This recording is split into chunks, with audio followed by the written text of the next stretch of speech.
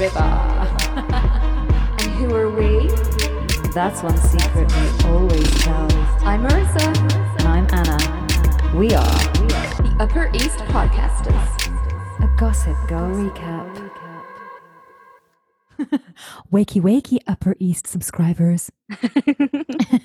Your very own Gossip Girls. Yes. How are you, Marissa? You well? I'm good, thank you. Good. What are you drinking tonight? Oh, I don't have a drink. Oh, I've got some beer in the fridge, actually. Right, run down and get some beer immediately. This podcast involves drinking. Go, run, off you pop. Is that a little Prosecco? I've got a little Prosecco on the go, yeah. You know, only glamour for a Wednesday night Gossip Girl recapping. Nice. Okay, so welcome to episode 5 of the Upper East Podcasters, a Gossip Girl recap. Daredevil, yes.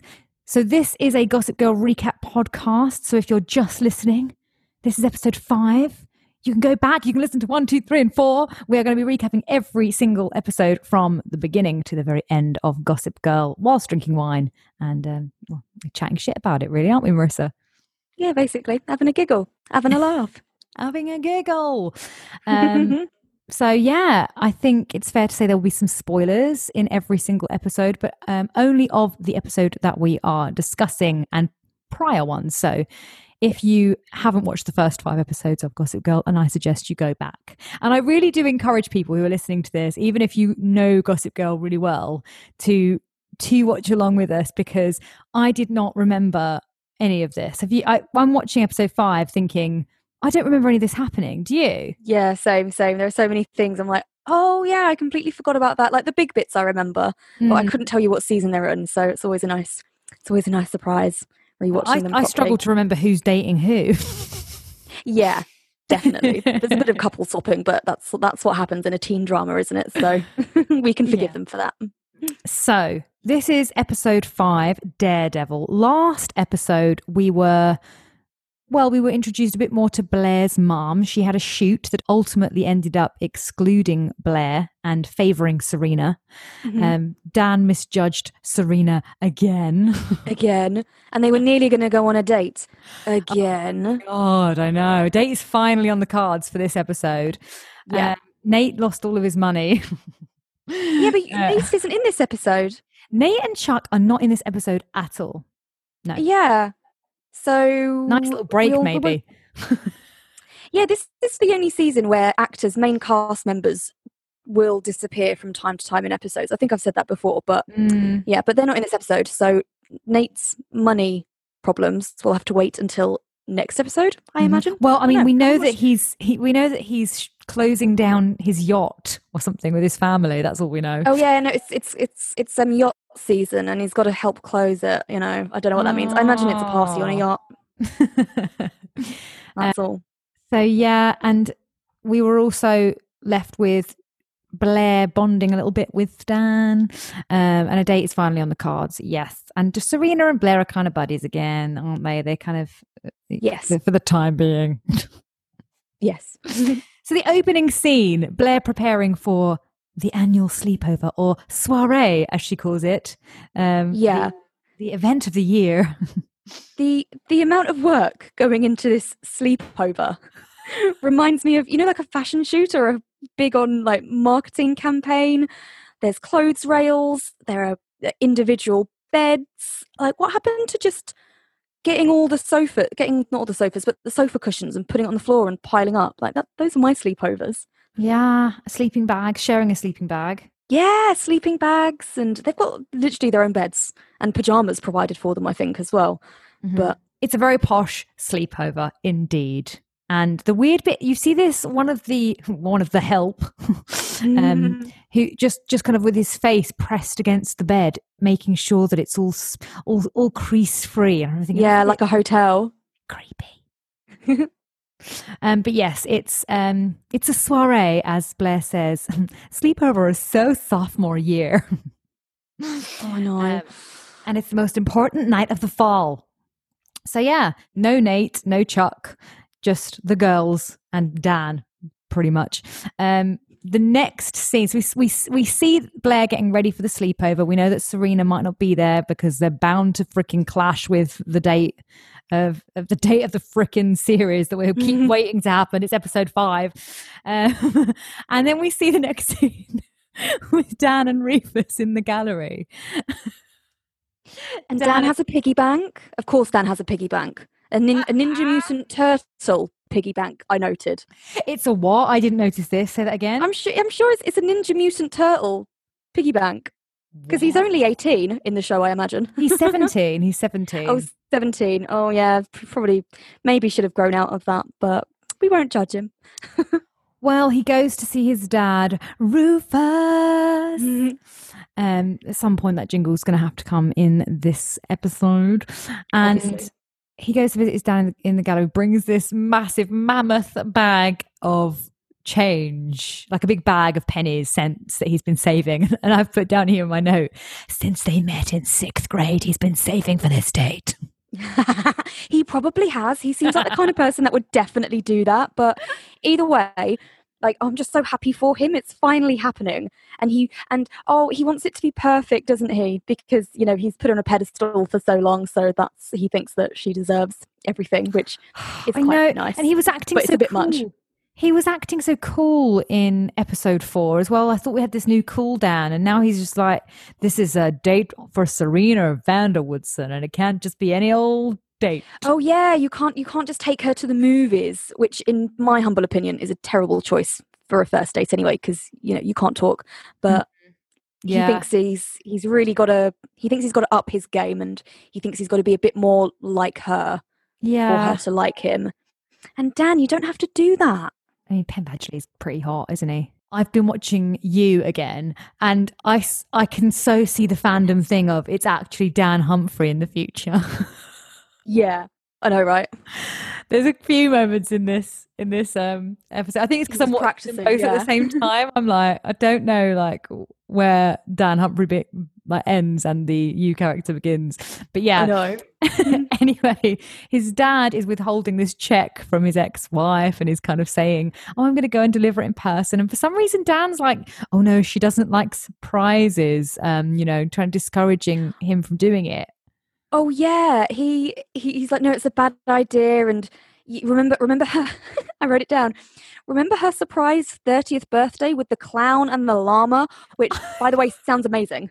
I want to know that story. That sounds amazing. I want to know that story. Or do you think the writers were like, oh, let's just choose something really random and then another thing that's really random and just create some mystery about it? But that sounds like a party that I would want to go to. Me too. I love llamas.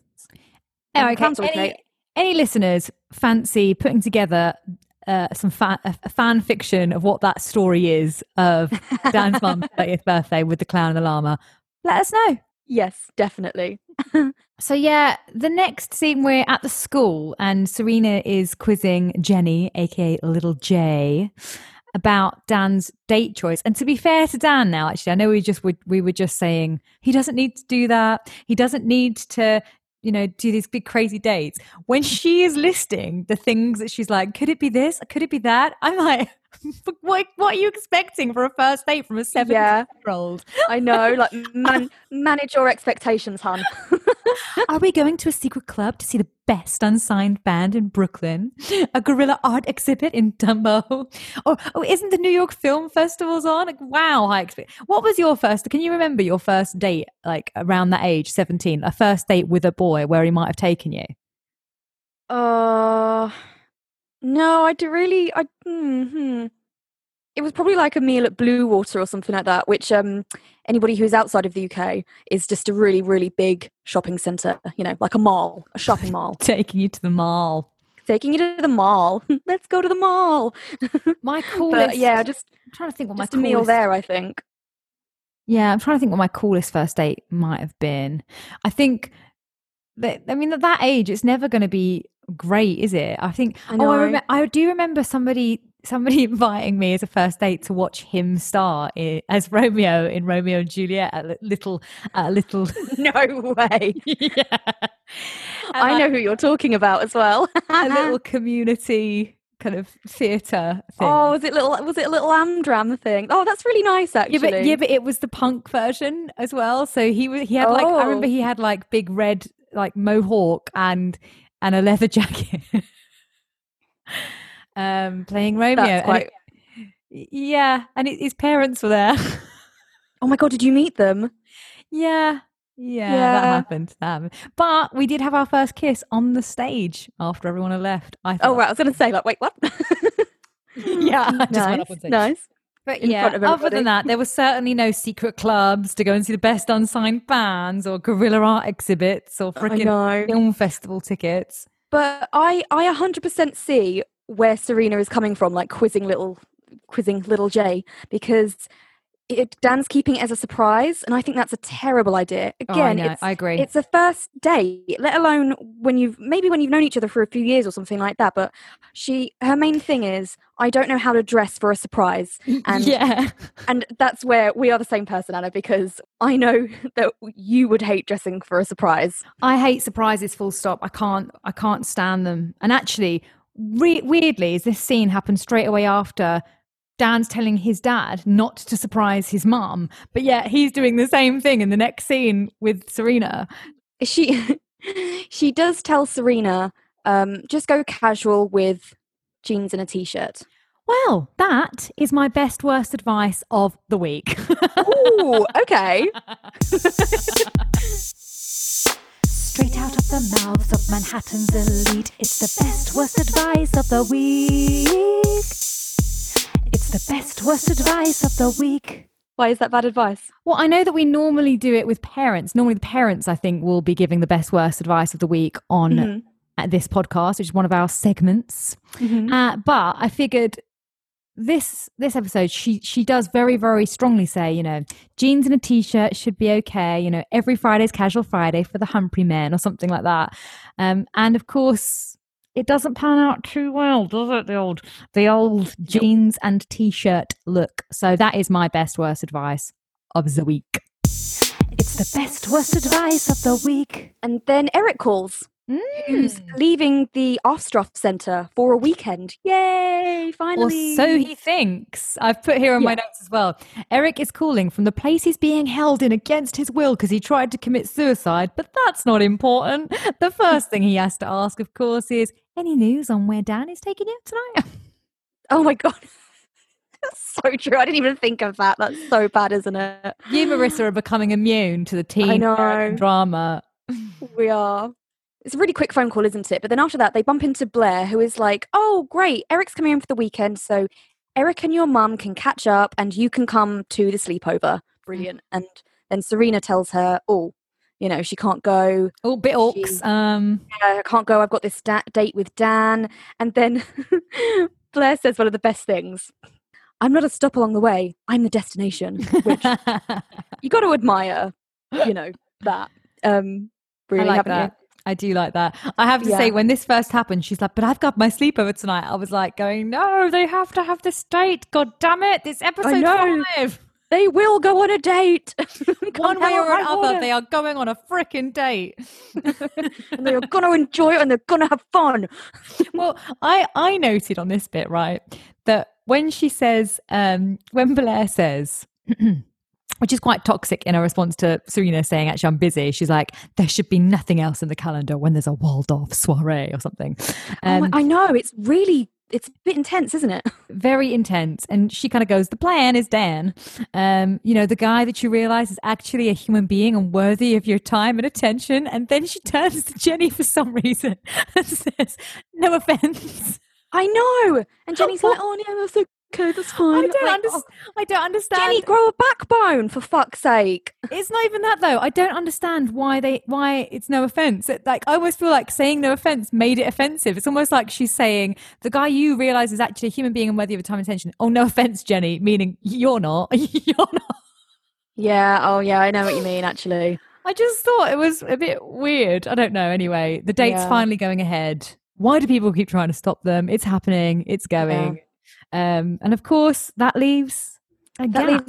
Well, because Blair she does say, to Serena, if you don't come, I'll replace you. And then the waiting list. She's like, get the list. But she doesn't need the list because Jenny's there already. And it's so weird. There's something about the way that Blair looks at Jenny. Like, she's like, it's really predatory. She's like, she's going to groom her. Yeah, it really is a bit like that. You can see there's something like really manipulative going on there. It's really weird. Jenny's obviously, so happy to come. This is probably her first invite. And they start taking bets on how long she's going to last at the sleepover, which doesn't seem like it's a nice, girly sleepover with popcorn and scary films. Let's make it a sleepover she'll never forget. It sounds like the start of a serial killer film, doesn't it?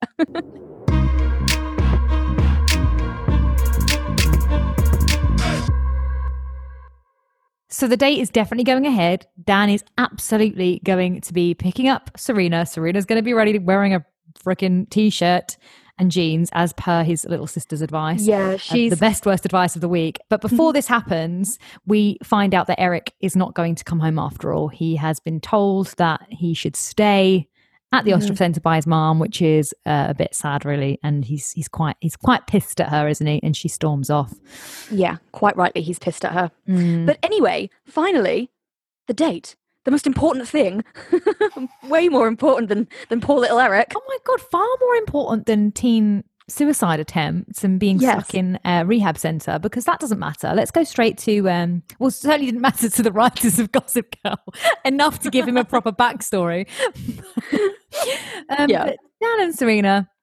So Dan turns up to pick up Serena. She dressed way too cash. She's underdressed and he is overdressed, which I do classic. hope.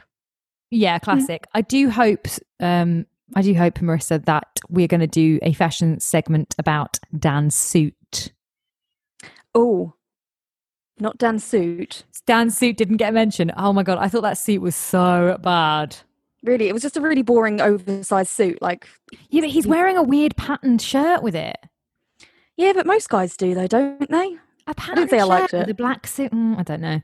But anyway, we are doing a fashion segment at the end of the podcast where you will hear Marissa's best and worst outfits of the week. So stay tuned for that. But Serena realizes she's underdressed. And actually, I did think that considering he wants to impress her and woo her, that when somebody answers the door to you and you're taking them out for a date, hint to any men listening, I doubt there are many, don't say, oh, is that what you're wearing? Or am I here too early? Oh, is that what you're wearing? Well, yeah, well, I'm here. Oh, it's like I'm literally here. Like, I can't go home and get changed. What do you want me to do?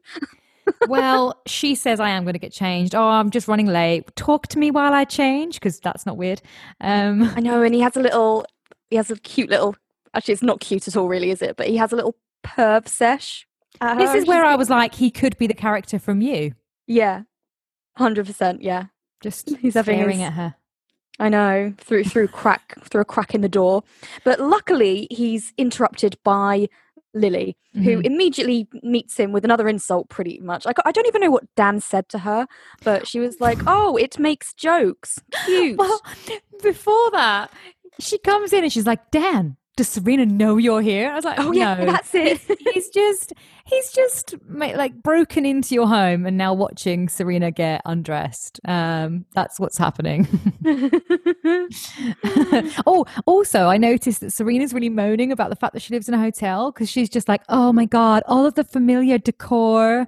It really grates on you after a while. Sometimes I feel like I'm in a secret experiment. And to be fair to Dan, he goes, well, most kind of government experiments don't involve plasma TVs and maid service. And I know. I wonder if she would have the same feeling if she were to stay in an ibis or something like that. And I mean, like, live in an ibis. Stay in like a Best Western or something. Yeah, like a really, really plain hotel with no Wi-Fi, a grubby little kettle in the corner. Then she would suffer, I think. But yeah. He does make a little where joke. She's staying. He does make a little joke, doesn't he? He goes, oh, at least I think it's Serena. She's this high, it's blonde hair. And that's when Lily's like, yeah, it makes jokes. Cute. Yeah, I was like, oh God, poor Dan. Just give the guy a break. Well, actually, she does kind of give him a break because she's like, oh, so, where are you going? And he's trying to make jokes. He said, a walking tour of New York underground, visit my friends, the mole people. They're great, but we only get left over. I thought that was quite funny that he's playing into the stereotype. Same. And I think Lily softens ever so slightly in this scene because when Serena changes, her mum gives her like a new bag that she just, because Lily's been shopping, obviously, high society lady. Well, I mean, it's really hard for her, isn't it, keeping her son locked up in a rehab centre, so she probably did need to go and do all that shopping, to be fair. Yeah, I agree. Bit of retail therapy, yeah. While your son is in actual therapy, but whatever. But she gives Serena this bag to wear, which I think is, like I said, a little sign of approval for the date. And well, not before she does that classic mum thing of, you're not wearing that with that, are you? Oh my God, such a classic mum thing, like, Mom, leave me alone. Oh, well, we know that's exactly what my mum would do. Are you wearing that? No. See, my mum would be a little bit different. She would be like, oh, you look nice. Are you not going to wear those shoes that, those red ones that match this, because my mum likes matchy things, doesn't she? So, at least she's trying not to make it obvious. Yeah. Oh, gosh. But yeah, he kind of does say as well, he says, I really like your daughter. And that's when, the bedroom door flies open. Serena's transformed into a perfect, glamorous, model-like figure with a dress that I'm sure Marissa will talk about a bit later on in the fashion segment. You better believe it. And gets the bag and off they go. The part I noticed as well that Lily says is she's like, home by 1 a.m. bonus points for 12:45. Now, if I had a 1 a.m. curfew at 17, I would have been so chuffed. I know. I don't know who's letting their 17-year-old out till then anyway. Well, I don't know. I'm not a parent, but anyway. But we should also mention as well that Lily lies to Serena about where Eric is, about him not coming home for the weekend, which is she doesn't lie about where he is. She says why. Oh, he was tired. He's staying there. That's it, but still a lie. Mm-hmm. But Serena doesn't care for that long though, because she goes off for the date with Dan. Yeah, very true. She's like, okay, yeah, cool. Anyway, I'm off. Gotta go. Yeah. Right. Now I cannot get over the next scene. This scene is amazing. I don't cringe that much at this stuff at Gossip Girl because it's all slightly cringy and teen drama-y and fun. But this scene made me just curl up in a ball and want to die. The Vespa scene.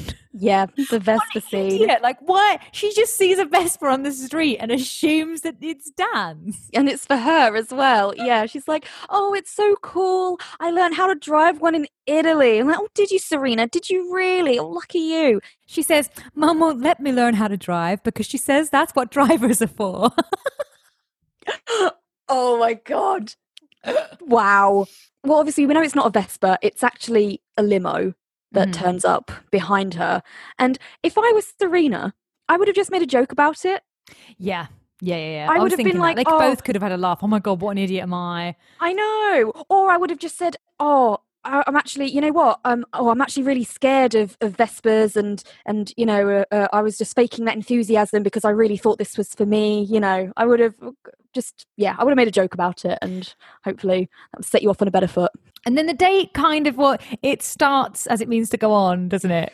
It's a really expensive meal, isn't it? In a place where Dan has probably never eaten in and Serena eats in all the time, I'm guessing. But it looks really boring and old. And I've been on a date like that, not a first date, but I went on a date like that. It looked, yeah. Oh my God, I think I know what date you're talking about. Was this when you went to the Ritz? Yeah. Yeah. Now, no shit, I feel like this needs a bit of context. So my boyfriend at the time... Oh, I bet he freaking loved it, didn't he? He loved the Ritz. I can so imagine that. Yeah. So my boyfriend at the time got me, one of those like package deals on lastminute.com where you get not a cinema ticket, a theatre ticket and a meal in a really, really posh hotel, all for 50 quid or whatever. So that was it. And the meal was in the Ritz. And I'm sure it was a very nice meal, but it was not me. We were taken into this huge room, and it was, the only way I can describe it was like eating in a library. It was so quiet. It was massive, and there were 4 other big tables around us and 2 or 3 people eating on them, but even then there was just no atmosphere, and I felt genuinely scared to talk to him because I was like, this is so quiet, like I feel like we should just be eating in silence. So I feel Dan's pain, definitely. Well, it was his choice. He chose to take her there. I know. I don't know why he chose this place, because he can't even afford the food. Well, I think he underestimates Serena's expensive taste because he's ordering his chicken or whatever. And she says, I'll have the lobster bisque and the Muscovy duck, please. And I felt like I've added here, she might as well have gone, could you bring it over with some caviar, some truffles, some silver? Heart of the ocean, please. Yeah. But when she leaves for the bathroom, he cancels his order. He's like, oh, I'll just have the salad or something. I'm like, oh, Dan, come on. Like, people shouldn't plan dates that they can't afford, if that makes sense. Like, Or that makes that. Do you know what? Going back to the Ritz, I know why you wouldn't have liked it, because posh restaurants give very small portions, and you, Marissa, are not a small portion girl. I am not a small portion girl. I don't know a girl who is a small portion girl. I can imagine the food arriving and you being like, sorry, where's the rest? You appear to have left the rest of my food in the kitchen. Yeah, I'll be like, oh, a second starter? Where's the bread? Like, yeah. Oh, gosh. But yeah, she orders a lobster in the dark. He cancels his order. And do you know what? Serena doesn't look like she's having a very good time either. And she is my poor little rich kid of the week again. All that money and designer clothes, poor little rich kid all alone. Poor little rich kid. Oh, she's a poor little rich kid. Fair enough. Honestly, she feels like she's moaning all the way through this. Oh, I wish I knew where he was taking me. Oh, I'm wearing the wrong outfit. Oh, I hate living in a hotel. It's awful. I don't like it. Poor me in this lovely restaurant because Dan doesn't understand me. Oh no, I didn't get to have the Vespa. Oh, it's just, oh God, just you know, you can have the Vespa. Oh no, it was a limo and not a Vespa. Honestly, I just thought, I can't. Poor me. Poor little. She probably went to cry in the bathroom about it. That's where I think she went. Yeah, that's what she did. She went to cry in the bathroom about her misfortune. When his tiny little mane does come, and Serena's like, "Are you sure you don't want any mine? Your entree was so small." I know. Does Dan ask for the bill? Dan asks for the check, yeah, and the guy stands there awkwardly, and Serena's like, "Oh, I already took care of it. It's fine." And I did think to myself, bad form. Oh, do you think? Because I always, I don't know, actually. It's a bit of an alpha move, isn't it? Well, it's just that it's not very polite thing to do. She's doing it out of pity as well. I think she obviously knows that he can't afford a place like this, and she's like, well, yeah, she says, I put it on my mum's card. It's like, that's it. Yeah. Anyway, I do just think, I don't know. I just think it's one thing to to offer to pay half, or to just say, you know what, I had the lobster and I had the, the duck and the heart of the ocean and the caviar and the truffles, and so I'll pay for that. And actually, then if he isn't cool with that and insists, I mean, I don't like that anyway. I get a bit annoyed when men do that anyway, because I just think, like, come on, we can't have equality for men and women and still expect the man to pay for everything. Yeah, exactly. I think that as well. It's nice to offer to go halves, offer to pay for your food, especially if you've seen him not eat anything. So I do get why she did it. I just don't. You don't like. It was just shady to do it before. Yeah. I also think that people should split the bill on first dates, especially because first date, it can go either way. So if you're not really into the person, I would feel bad if somebody had paid for me and I'd be like, oh, I don't really intend to see them again, but I feel bad they've taken me out for dinner, or vice versa. I'm just like, oh, I'm never going to see that person again, and I paid for all their drinks or something like that. So that's why I think first dates, just split it, much better. Yeah, absolutely. And Danny's offended, and he's like, I can pay. It's not like I don't have the money.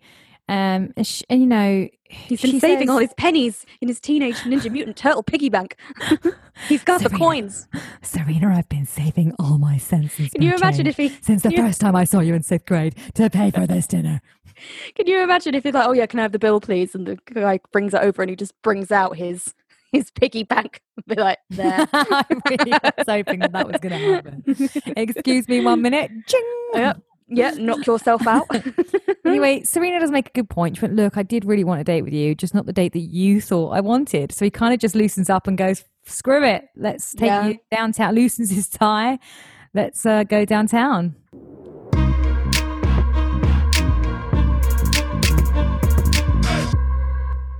And we're back. Yeah, let's have some shout outs. So, thank you so much to everybody who's listened to episodes 1 to 4 so far and for following us on our socials, especially our Instagram at Upper East Podcasters. As of recording this episode, we have 105 followers on Instagram already. Whoop, whoop, whoop, whoop. Proud of that. Yeah, and we are, of course, we're offering some shout outs to anybody who wants to give some feedback or share the podcast on their Instagram with hashtag Upper East Podcasters, and be sure to tag us. So shout outs. Well, first of all, I'm going to say a massive shout out to Debs and M for listening to the podcast and sharing it. They have been quite lovely fans of my music for some years, Marissa, and now they are fans of the podcast, which is awesome. Yay! Nice. And I believe you're giving a shout out to somebody who left us a really lovely message on our Instagram. Yeah, like genuine feedback and positive feedback. This is from Kate. She said, I literally love all of Anna's jingles, especially the Rufus one and Blair's Burn. So there you go, Anna. People loving your little jingles. Oh, the jingles have been so much fun. She then went on to say, I'm hooked, caught up and waiting for the next episode. I'm really enjoying that you girls are addressing the hard stuff too and not glamorizing or dismissing blatant gaslighting and sexual assault, but also keeping it real and funny. A hard balance for sure. I'm tempted to watch along and enjoy your summaries far too much. I mean, who doesn't love a woke millennial pointing out where things are, things have gone wrong in society. Sexist. Yeah. The answer to that is probably lots of people, but not our listeners. They like being challenged whilst watching Gossip Girl. A bit of lowbrow entertainment. Nothing wrong with that.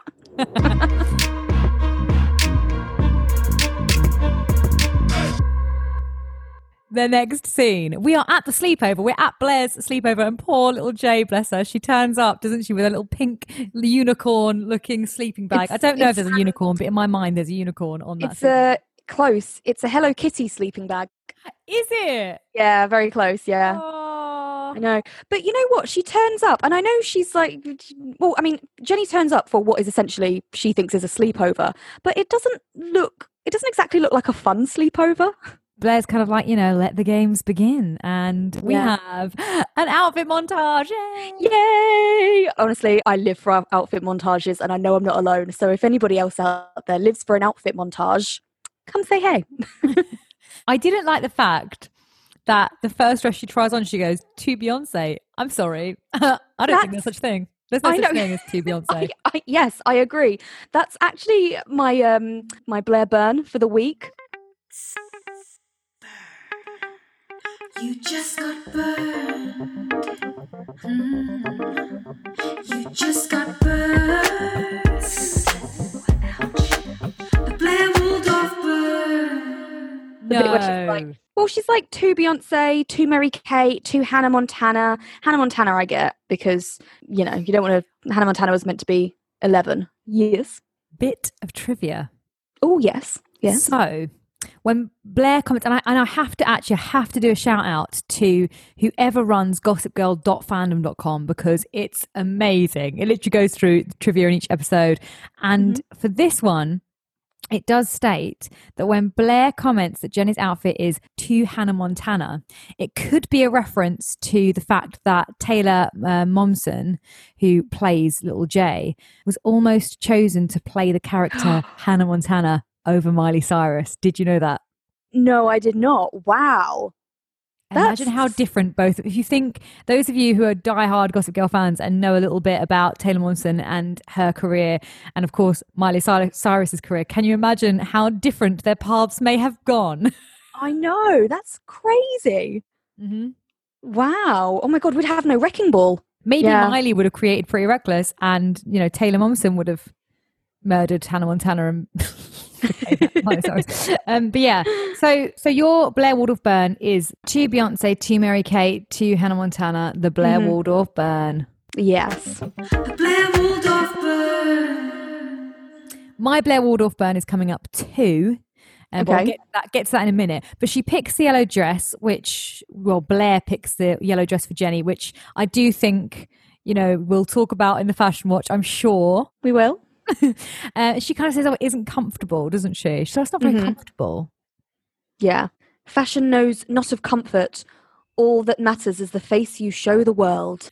I think Blair is actually quoting her mum. She's like, oh, my mum says fashion not knows of comfort or whatever. And I'm like, if you want to wear a cute little yellow dress and you're comfortable in it and you think you look nice, wear it. If you think you look nice in tracksuit bottoms, wear it. Yeah, that is some bad advice, isn't it? Fashion knows not of comfort. All that matters is the face you show the world.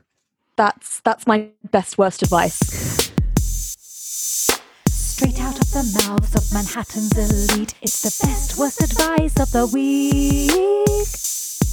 It's the best worst advice of the week. Not about that. Not having it. Not having it. Well, this is where my Blair Waldorf burn comes in, because she kind of starts really peer pressuring her to drink. She says, oh, it's a gin martini, the way it should be or something, and peer pressures her into drinking. And she actually says to Jenny, it's a party, Jenny, so either swallow that or swipe your Metro card back home. Ouch. A Blair Waldorf burn. Oh, yeah, that's Blair Waldorf burn. I can't believe that they're forcing her to drink. Okay, it's Blair Waldorf. I guess, but she's 14 as well. We learned she's 14, which is like 7 years below the drinking age in America. Yeah, that is actually. Well, you know what? It's so weird. I think that's the average drinking age in the UK, isn't it? 14? Yeah, the average drinking. I think most teenagers start drinking when they're like 14, 15 here. Maybe, but yeah, I do feel sorry for people in America. You've got to wait till 21. I mean, God, by 21, most of us have a legit drinking problem here. Yeah. Yeah, we do. Oh, Brits, we do love our drink, don't we? She says, sipping a beer. I'm sipping my Prosecco. I like these little beer cans. Sorry, go on. Truth or Dare begins. Little Jay's all excited. She's like, once I had to eat an entire bag of marshmallows. Oh my God, that reminded me of a story at uni. One of the forfeits, my friend Kirsty, she had to eat an entire jar of Marmite. Well, why? Why didn't she just not do it? It's a drinking forfeit. Right, but you know me, Marissa, right? This is one of the reasons why I was bullied all the way through school, because I would never, ever succumb to peer pressure. So if I was in a little Jay's situation, I would always be like, well, I'm not doing it. And do you remember when I came to visit you at your dorm when you were at college? And in uni? Oh, yeah, I do. And you had to drink some dirty pint or something like that? No, and it was a funnel keg thing. And they were like, oh, haha, you've got a drink. And so they did it. And I just went, no, I don't want to. And you could see the whole table were like, but you have to. And I looked around quite confidently for an 18-year-old and went, no, I don't. I know. I'm the same. You can't peer pressure me into doing anything I don't want to do either. So, yeah, I'm with you there, sister. Yes. And let that be a lesson to any young people. Yes. You don't want to do something, you don't have to do it. Anyway, now we have a drinking problem. Cheers. Cheers. So Truth or Dare begins. She kind of says, I think I'm going to go with truth, as she sees people two girls making out for the dare. Oh, no, it's set up like a porno. I know, there's a lot of porno. It's like, we do things differently here. And like, I had to eat an entire, that's it. I had to eat an entire bag of marshmallows, so cute and naive. And then suddenly cut to two girls necking. And Jenny's like, I'll just take the truth then. It's like, oh, for God's sake. Necking. I have not heard that phrase for so long. But they don't say, in America, you don't say, I don't think they say necking or snogging, because that's what I always remembered it being called, a snog, which is a horrible word, actually. It's not a nice word, is it? Give us a snog. Give us a snog.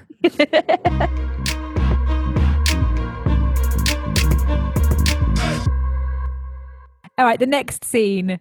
Rufus calls his wife. Oh my God. Right, I have to give my Rufus a river moment right now. Yeah, go for it. My heart went out to him. Go for it. Rufus, I love you.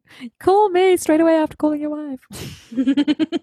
It's heartbreaking. He calls her up because he says, I'll give her a ring before I go around and deliver the check. He thinks, it must be a wrong number because a man answers. A mysterious, I'm guessing quite a handsome man answers. Oh, okay. He doesn't have a very handsome name. No, Alexander Bancroft. Really? I think that sounds like a handsome man name. Do you know what's funny about that is the writer's obviously been like, I've obviously gone, well, we've got to give this guy a name. And I always think, little details like that. I can't imagine going, let's call him, how about we call him Alexander Bancroft? You'd just be like, just call him John Smith and be done with it. Yeah, I know. Anyway, he calls back, doesn't he, again? Because he's like, I must have got the wrong number. And he's like, I'm looking for Alison Humphrey. And he's like, oh, she's just got out of the shower. Oh, it's so heartbreaking. And then he goes, Al, doesn't he? Oh, yeah, Al. Yeah. That's really heartbreaking. Rufus. Rufus, me a river.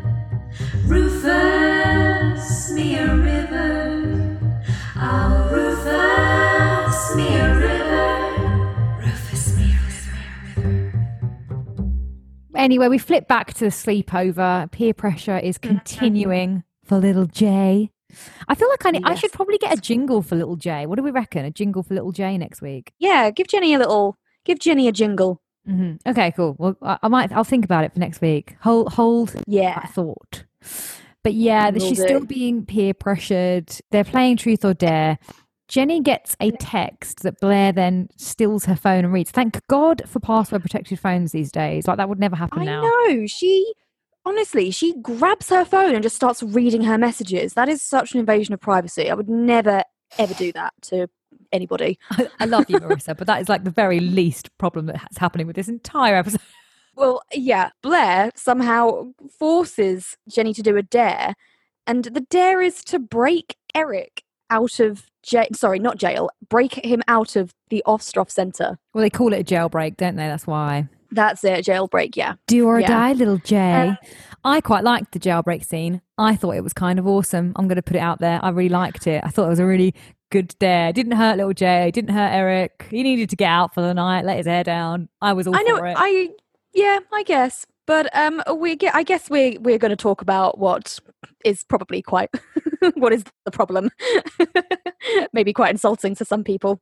Is that when Blair ends up playing the character of someone who needs to be in rehab? Yeah. She's just like me on a Friday night. Me on a Monday morning. Well, she's just pretending to just be crazy to distract the nurse. And I don't know. I'm not really sure how I feel about that. Like people there with genuine problems. I didn't get that. I thought she was more pretending to have a drug.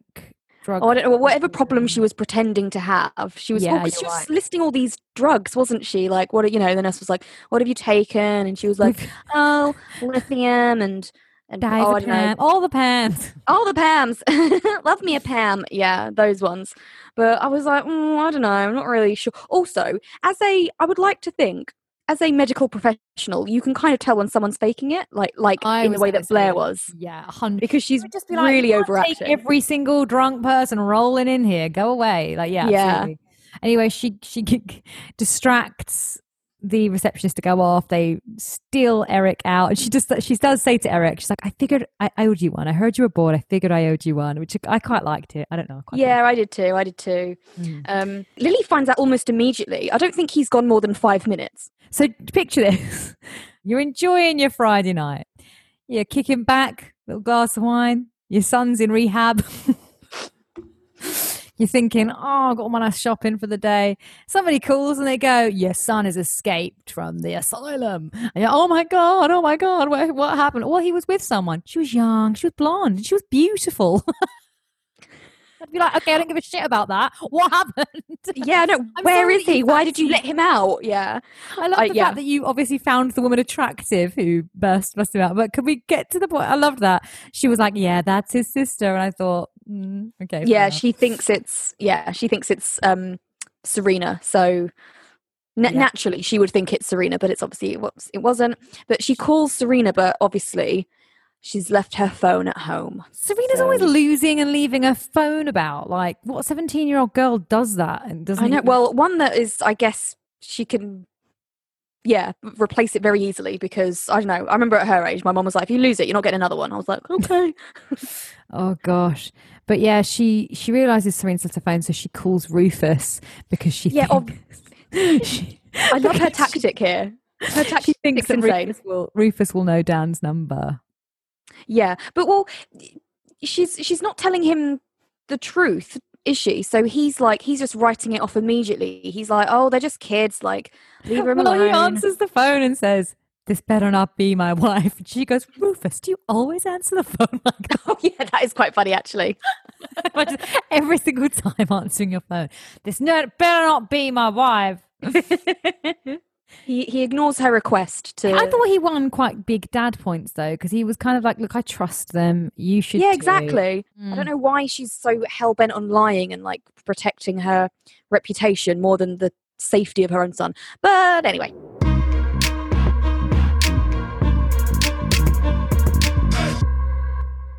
Anyway, they're in the club. So yeah, we're back They're to in the club. Bottle full of bug. My man got what you need. We find out that Eric has been taken to the club by Blair and Jenny and the other minions. What sleepover goes on? That's not a sleepover. No, that's a night out. That's not. It is a night out. It's a night out. Out.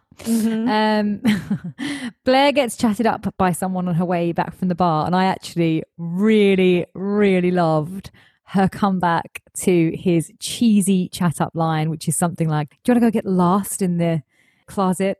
Oh, yeah. She says, well, my usual rule is never say never, but for you, I'll make an exception. She's always got a comeback, hasn't she? But Love it. Yeah, that's really good. Little Jay, so I did my dare. I bust Eric out. Now it's your turn. I want you to go and kiss him and mean it. Oh, yeah, I know.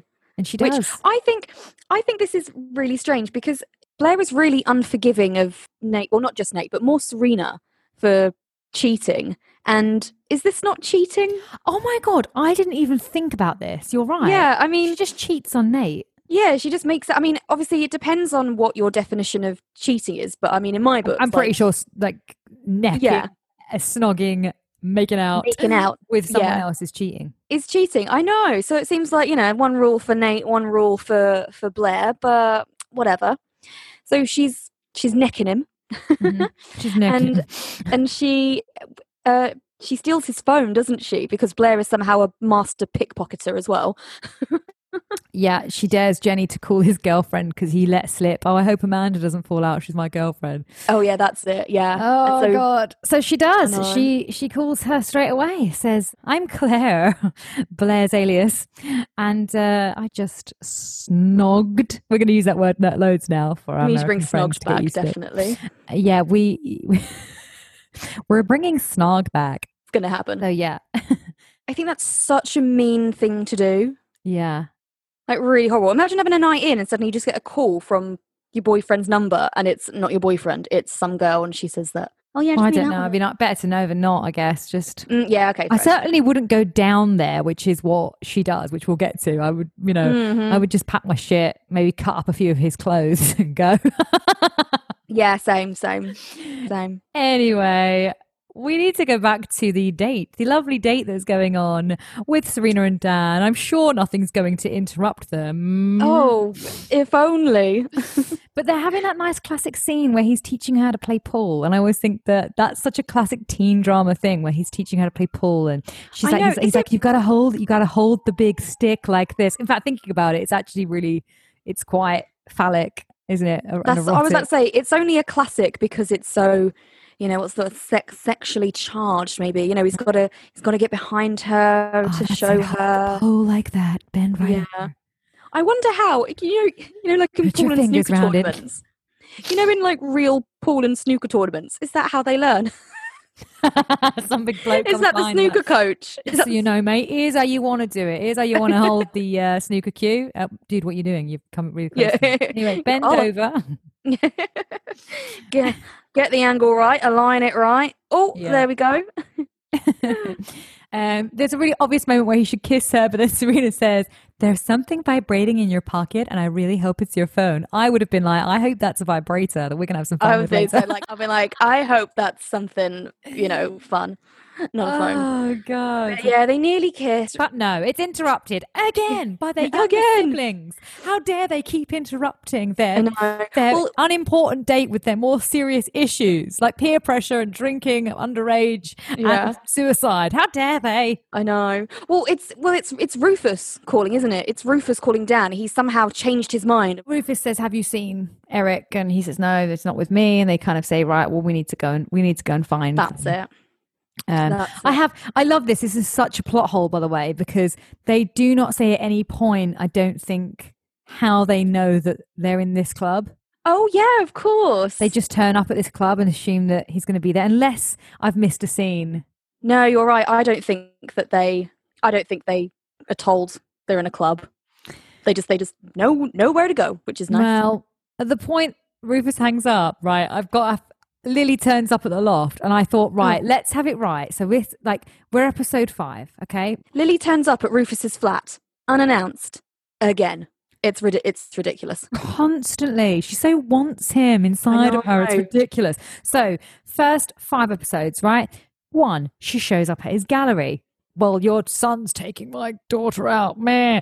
2, she shows up in Brooklyn for a coffee. Please stop your son from taking my daughter out again. Episode 3, she helps him out, to be fair, with the old Ivy's thing. Then 4, she buys his wife's art, shows up at his gallery again to shout at him about it. And now 5, at his home. How does she know where he lives? She wants him badly. She's frothing at the gash, mate. She... Maybe cut that out. Might be a bit too vulgar. Oh, I'm keeping it in. Okay. She's always demanding something from him. Have you noticed that? She doesn't just come around just to talk to him, because at this point I'm like, oh God, just God's sake, just be friends. But she's always wanting something. She wants Dan's number. And he says, look, I realised I might have overstepped the mark before. I didn't realise. I probably wasn't understanding. I've spoken to them. They're going to look for it. And she just kind of says, all right, well, I'll wait here. And she's like, I'll pass on the glass of that non-premium liquor that you're drinking. But I will take something to eat. Thank you for offering. I know, she's so rude. Like, she turns up at his house unannounced, and then she's like, I will have some food and I will have some drink, and, you know, chop, treating him like the help in his own home. Not on Lil. No, it's really, really not. But then we go back to the club. Dan and Serena turn up. We don't know how they know. But they're same there. Time, they turn up at the same time as this Amanda character. Are you her? Are you Claire? And I'm like, would you just go up to every woman randomly in that club? Are you Claire? Are you Claire? Are you Claire? Can you imagine if she bumped into a real Claire and like, yes, I am. She got punched. But anyway, she finds the drunk businessman, as he's known. He doesn't have a name, and starts shouting. Fair. He starts then shouting at Blair, and kind of grabs her. And Dan's kind of trying to be a hero, kind of let go of her. But to be fair to Blair, like this Amanda character is just mainly like, I'm going to kill you. I'm like, what? Why? Like, it's just sort your man out. Like, just dump your boy. Dump him. Why focus on the girl? Like. You know, Serena tells her to back off. There's like a big kerfuffle, isn't there? Where it's just like, you've got Dan, you've got Blair, you've got Serena, you've got Little J. They're all freaking arguing. And anyway, Little J kind of says, it was me who called. And like, it's something to be proud of. Do you think? I thought she was just like, yeah, it was me that called you. Like, I was like, I would keep quiet if I were you. Like, Blair says, actually, I kissed him, but it was for a dare. And this Amanda girl says, are you a child? And he says, yeah, she's 14. So we learn that she's 14. Yeah. And then what I love about this bit is that the guy then turns to her and goes, I swear I had no idea, baby. Oh, that's okay then. It doesn't matter, like, that you didn't know. Or that, like she's supposed to go, oh, to be fair, my boyfriend did stick his tongue down some girl's throat at the weekend, but he didn't know that she was 14. I know. And to be fair, he then said, oh yeah, look at her, she's jailbait. I don't know why she's from Essex. In my mind, she is right now. Yeah, we'll make them all from Essex. It's fine. But, you know, Dan then gets mad. Little J, to be fair, she says, Dan, you're causing more problems than you're solving, which I think is true, because Dan then just starts getting all macho trying to defend his little sister, who's fully capable of doing it herself. I know, but she's 14. Like, she is a minor. I feel like she does... I don't know, again. Dan isn't her dad. And she... When he says, only thing that's causing a problem is the cocktail napkin you're wearing, I was like, oh God, nice bit of victim blaming, slut shaming again. Like, it's not that short, or I don't know. Anyway, that annoyed me. And then I've also put here, because he then starts a fight with this bloke, and I've put 2 out of 3 dates, Serena, that you've been on with Dan, he's assaulted someone. He started. You have never gotten to the end of one date with this man without him punching somebody. I didn't realise that. Yeah, that's so true. Misjudging you about something. It being interrupted. Red flag, anyone? Yeah, slight red flag. Yeah, maybe leave it. Cute Eric comes back from the loo or wherever he's been going, I told you I was okay. And they all get kicked out. Yeah.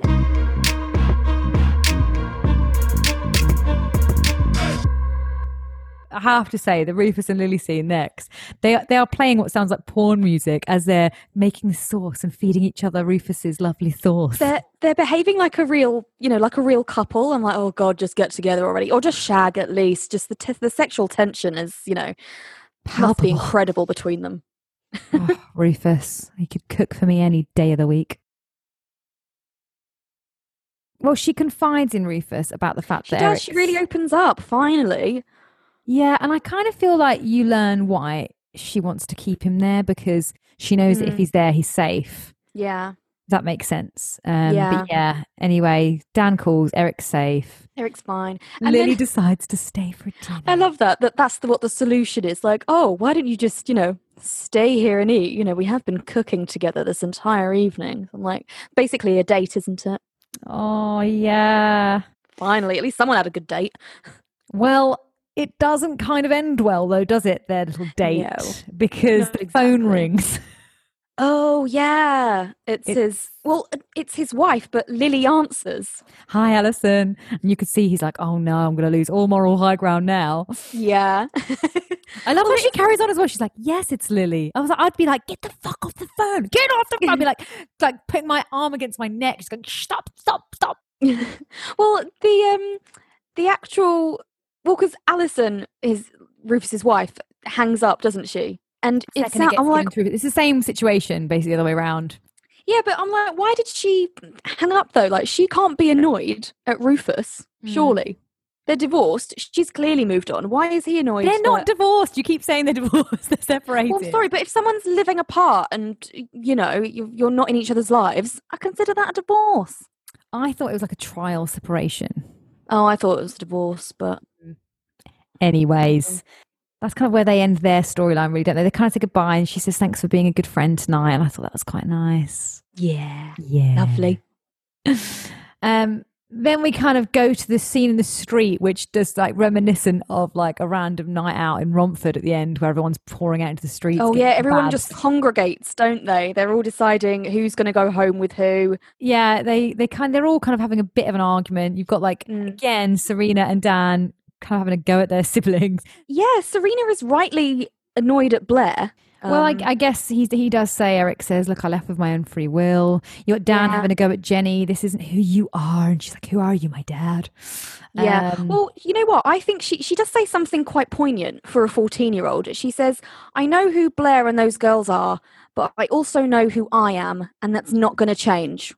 And then, of course, Stan lets her go off with Blair, and we kind of have like a coming of little J scene, don't we? I know. I like this scene.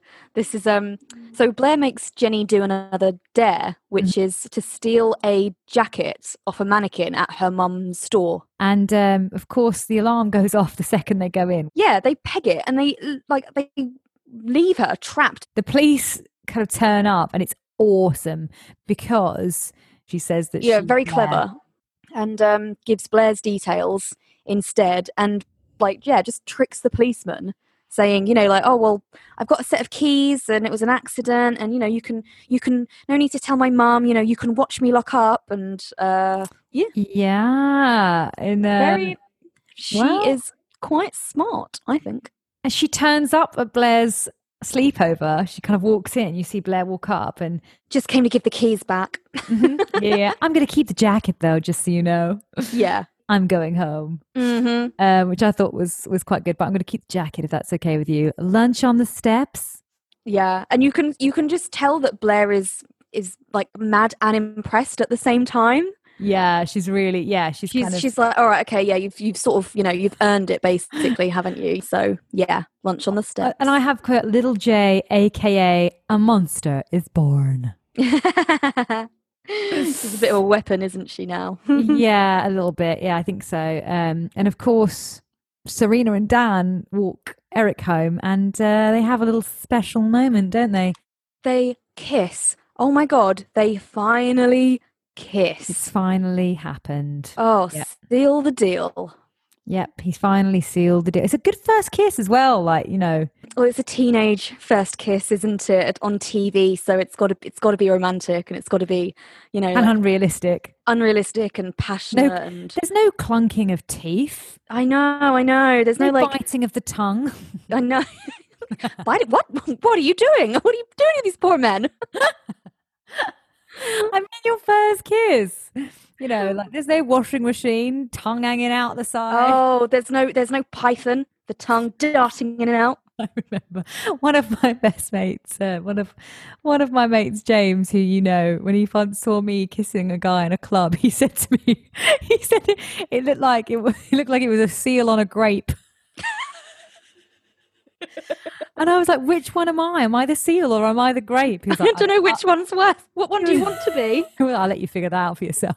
Oh my God, we was out clubbing and my friend Kirsty, she was necking this guy, and I was like, oh, I should probably intervene, but then I thought best, and she was like, why didn't you stop me? And I was just like, well, I would have, but have you ever tried to stop a cobra eating an egg?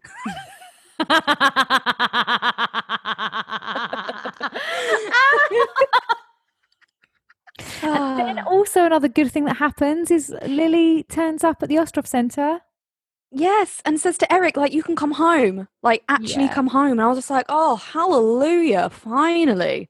So that's the final kind of scene, isn't it? It's the kiss and then lonely boy embracing S, and they walk off into the New York skyline together. Yes, that kind of wraps it up. It's a happy ending. It's a good ending, I think, this week. Lots of good things happen. Yes, I think so too. Should we do a little bit of fashion? I think we need to wrap this whole episode up with a bit of a fashion watch. The best dressed and the worst worn clothes of the episode. Shall I play the jingle? Yes, please. Headbands by Armani, paintings all by Murakami, Dolce and Gabbana dresses, all the white types I'll be missing, kissing in designer stockings, Upper East podcasters mocking all the best dressed and the worst worn clothes of the episode. We're going to start off with worst outfit of the week, which is Serena's first date dress.